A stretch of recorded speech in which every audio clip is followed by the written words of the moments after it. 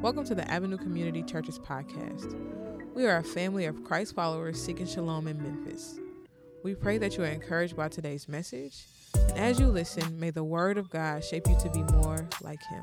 What's up, Avenue family? It is me, Thea, communications person at the Avenue. We are here with Pastor Tim. Hello, Avenue. And when you hear me on these, you should already know that there were some technical difficulties on Sunday. We are working to have that fixed officially and forever. Yeah. But for now, you get the opportunity to hear PT just kind of go at it, which I think in some ways are really, really dope. So I'm excited to hear PT just kind of get into a sermon recap. Yeah. And I hope you guys enjoy. Amen. Thanks, Thea. So we've been in Micah. This guy, brother Micah, from Moresheth Gath in Judah, who is prophesying primarily to Jerusalem, but also he's got the northern kingdom in mind too. God's people are getting ready to be completely in exile. And we saw the first three chapters, chapters 1 and 2. Clearly there was Jerusalem and God's people in his place have now turned into a cesspool. It's the best way I can explain it. We get throughout the poetic imagery of this book just how angry God is.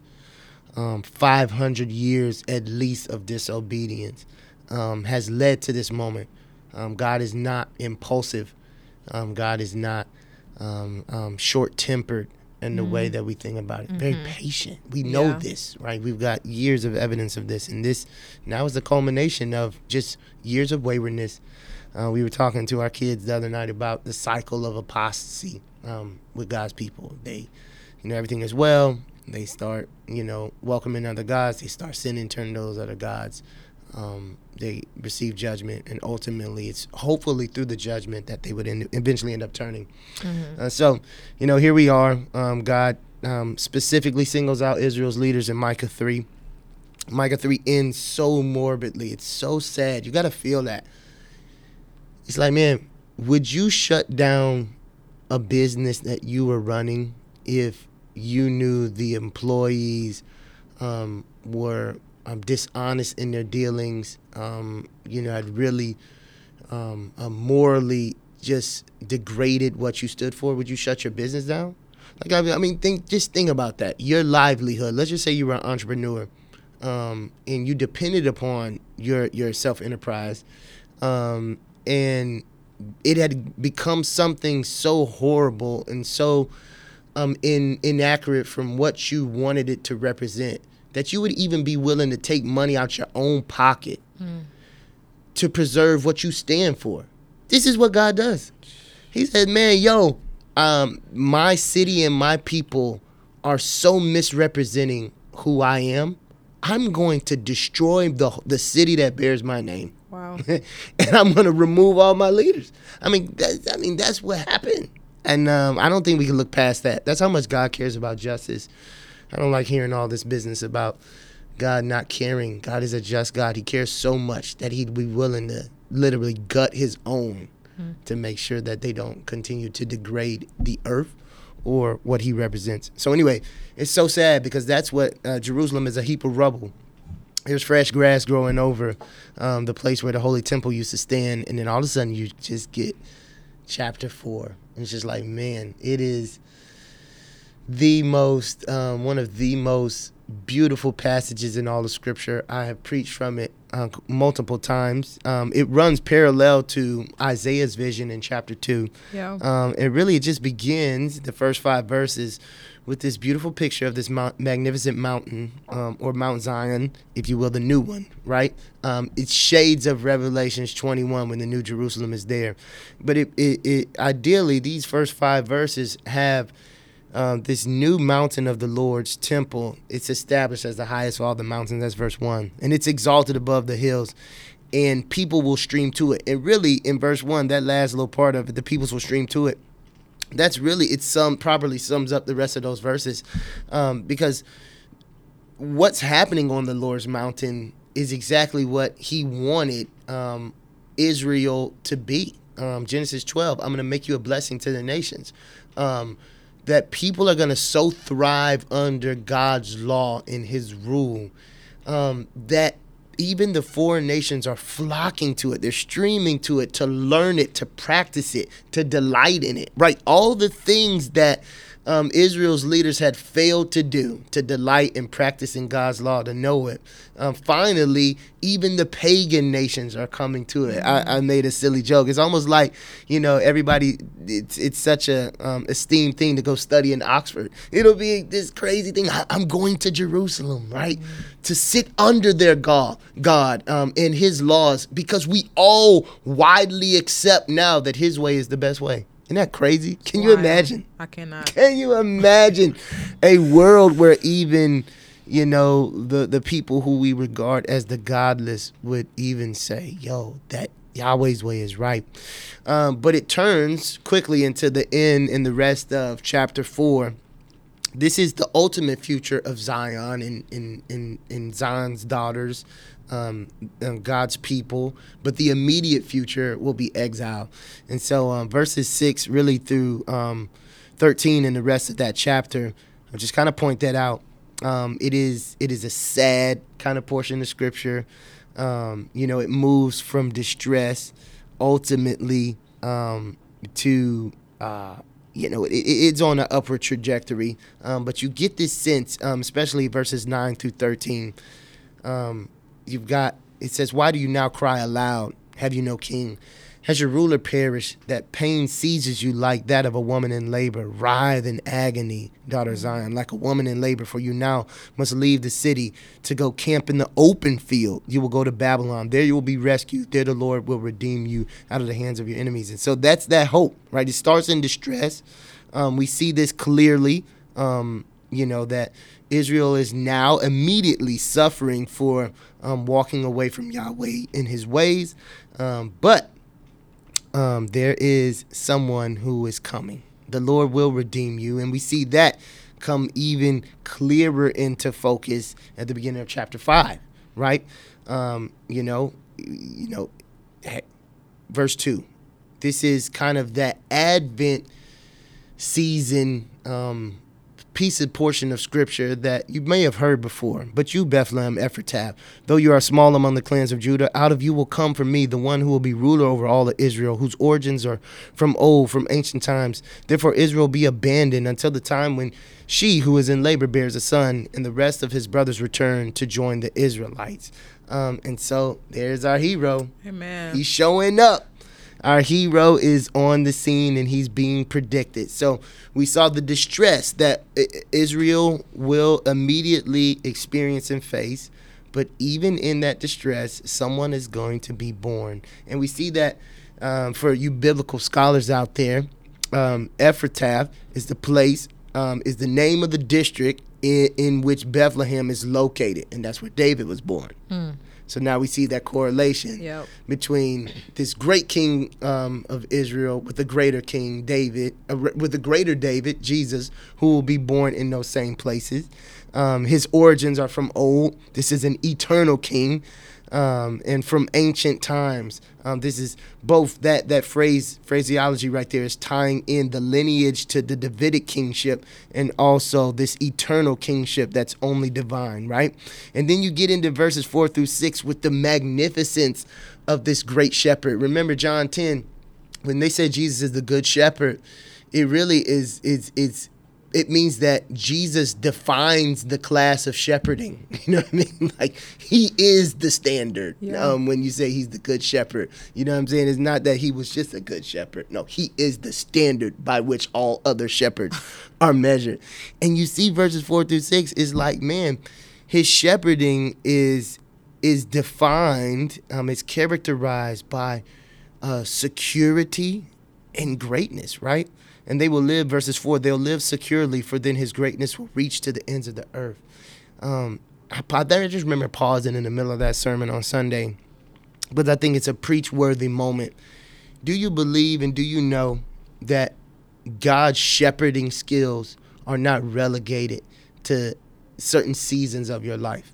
that he is the good shepherd no matter what season of life you're in. Yeah. He knows how to take care of his sheep. You know what I'm saying? Because these people have not, in this particular, the way that the angle of this scripture is, they are very much still in Assyria, verse 5. They're in the middle of enemy territory. They're in the middle of exile, but the shepherd is still amongst them, shepherding them. You know what I'm saying? Even while they're in the enemy terrain. Do you believe your God can take care of you? Or does he have to remove you out of situations to be able to take care of you? True. I mean, it is what it is. You know what I'm saying? But my God is awesome. Come on. And he's able. You know what I'm saying? I love that part of Psalms 23. Yea, though I walk through the valley of the shadow of death. That is this kind of imagery. You are not in the green pastures, but just because you are not in the green pastures, it doesn't mean that your shepherd is not with you. Mm-hmm. Come on, man. We got the real one, baby. So we get this picture of the shepherd who will be born, who's taking care of his sheep, both in exile, but one day his flock will be known by their vastness, and it'll reach to the ends of the earth, and his flock always dwells securely. And so this is the remnant. This is the future of the remnant of Jacob, that one day, verses 7 through 9, this remnant of Jacob will be in the midst of many peoples, like dew from the Lord, like showers on the grass, which do not wait for anyone or depend on a man. The remnant of Jacob will be among the nations, in the midst of many peoples, like a lion among the beasts of the forest, like a young lion among flocks of sheep, which mauls and mangles as it goes, and no one can rescue. Your hand will be lifted up in triumph over your enemies. This is this beautiful picture of the remnant. Remember, you talked about remnant a couple weeks ago. These are the faithful ones, not the perfect ones. The faithful ones. There's a difference. The people who continue, even when they do the wrong things, to repent and turn back to Yahweh. Come on, man. That's what it always is what it always has been. God has never asked his people to be perfect. Remove that from your theology. Remove that from what other people have told you about your theology. He's never asked for people to be perfect. He just asks, when you do the wrong thing, repent and come back to me. Yeah. I'm not upset. No, I'm not preaching to anybody out there. I'm just saying what it is. Okay. Preaching to all of us. But one day, these faithful ones, right, they will stand tall and victorious amongst the nations, in which inevitably will bring life to some who fall in line, and it'll bring destruction to others. So here is now the rest of just the scenario, the last act of God. I love this. You kind of see this in 1 Corinthians 15. It's like there's this passage, beautiful passage about, he's the first fruits, then he'll raise us, so he'll defeat death. And then, as he defeats death, he crushes like these final enemies, and then he will become all in all. And this is kind of the picture, what you see in verse 10 through 14. He's just going to destroy all the things that have separated his people's hearts from him. He's a jealous lover. He's just gonna I'm gonna cut off all my competition. Look what he says. In that day, declares the Lord, I will destroy your horses from among you and demolish your chariots. The horses and chariots, those are literally the militaristic capital assets that people in ancient times put their hope in. I'm gonna destroy those. You won't put your hope in those no more because they won't even exist. I'll destroy those for you. Don't worry, baby. I got you. I will destroy the cities of your land and tear down all your strongholds, all those things, those mighty fortresses that you think are protecting you. You don't need them no more. I'm here. I'll protect you, right? I will destroy your witchcraft, and you will no longer cast spells. All the diviners and the illegal divine ways of communication, you won't need those no more. I will speak to you. I will speak to my people unmitigated, right? I'll destroy your idols and your sacred stones from among you, and you will no longer bow down to the work of your hands. Isn't that crazy? I will uproot from among you Asherah poles when I demolish your cities. And he finally says, I will take vengeance and anger and wrath on the nations that have not obeyed me. Now, we've done a lot of talking, 1, 2, 3, 4, and 5, all these chapters about God really punishing his people for walking away from him. But that does not mean or does not excuse the nations who do not choose to submit to his way. And I think what you see is this beautiful contrast. Remember we talked about at the beginning the magnificent mountain, Mount Zion. It's the fulcrum. It's the focal point of all the earth and all the nations who love God's law and delight and want to submit to it. They're streaming to it and they're finding life. But at the end, in chapter 5, we see that all who reject God's way, all who reject Yahweh's law, they will receive vengeance and anger. You will make a choice. And I think, here's where we close it up today, is I think, sometimes one of the key reasons why we need to preach through the Old Testament is because we need to make sure we preach the gospel in the air and the gospel on the ground. Matt Chandler, I love to quote this in the, what's the name of his book? The something gospel, the explicit gospel. Yep. He really framed it up in two ways. The gospel in the air, gospel on the ground. Gospel on the ground, personal redemption. I've sinned, I've been personally forgiven, I've been redeemed, I've been loved. Gospel in the air, that God is restoring all things. Revelation, he's making all things new. And so this is very much God's kingdom is very much a gospel in the air. It's a macro thing. It's bigger than you. That Christianity is not just about personal forgiveness and redemption, but it's also about a victorious king and his kingdom agenda. And it's, when Jesus busts on the scene, I love this through John the Baptist, Mark 1:15, the time has come, repent, the kingdom of God has come, repent and believe the good news.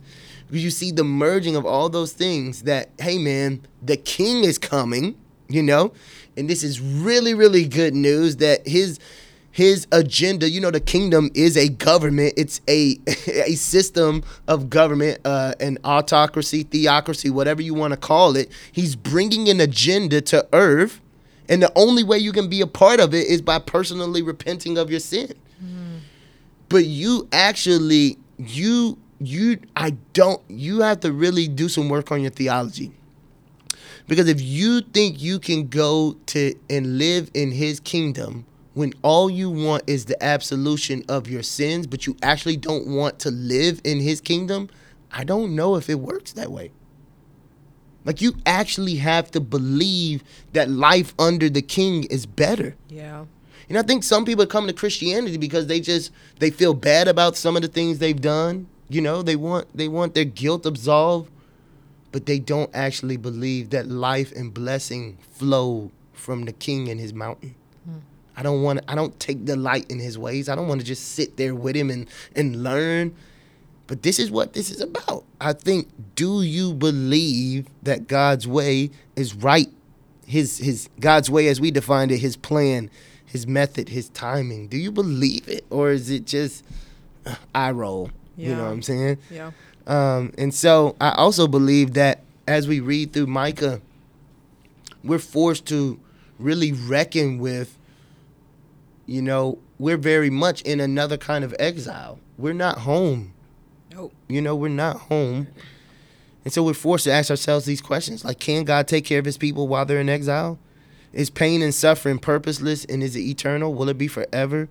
Is he powerful enough to rescue his people from this present evil age? Like, I'm sure they were asking that in Assyria and Babylon when they were in exile. It's like, man, these nations are so powerful. He can't out-military these. Ain't no way he can get us out of Assyria and Babylon. Sennacherib was tearing them people up. Nebuchadnezzar tearing these people up. And I'm sure they were like, man, no, they too big and bad for God, right? Is there a victorious happy ending? Is Micah 4 and 5, is that true? Yeah. Like, or is that just, hope, opioid for the masses, just something to kind of, swindle us? Will he abandon his people? Will the righteous actually be vindicated? And I think this passage is an encouragement for all believers in Yahweh, in the Lord Jesus, that our shepherd king is coming and he will be victorious, And so I think there's just times where we just need to wrestle with that. The big story. Do you believe the big story? Or is our sin the end of our story? Or will evil, bad actors, will they win the day? You know? And our answer is emphatically no. Our sins have been washed as white as snow, and our King is victorious. And he will vindicate the righteous, and he will punish the evildoer. Amen. Amen. Boom. And we out. And we're done.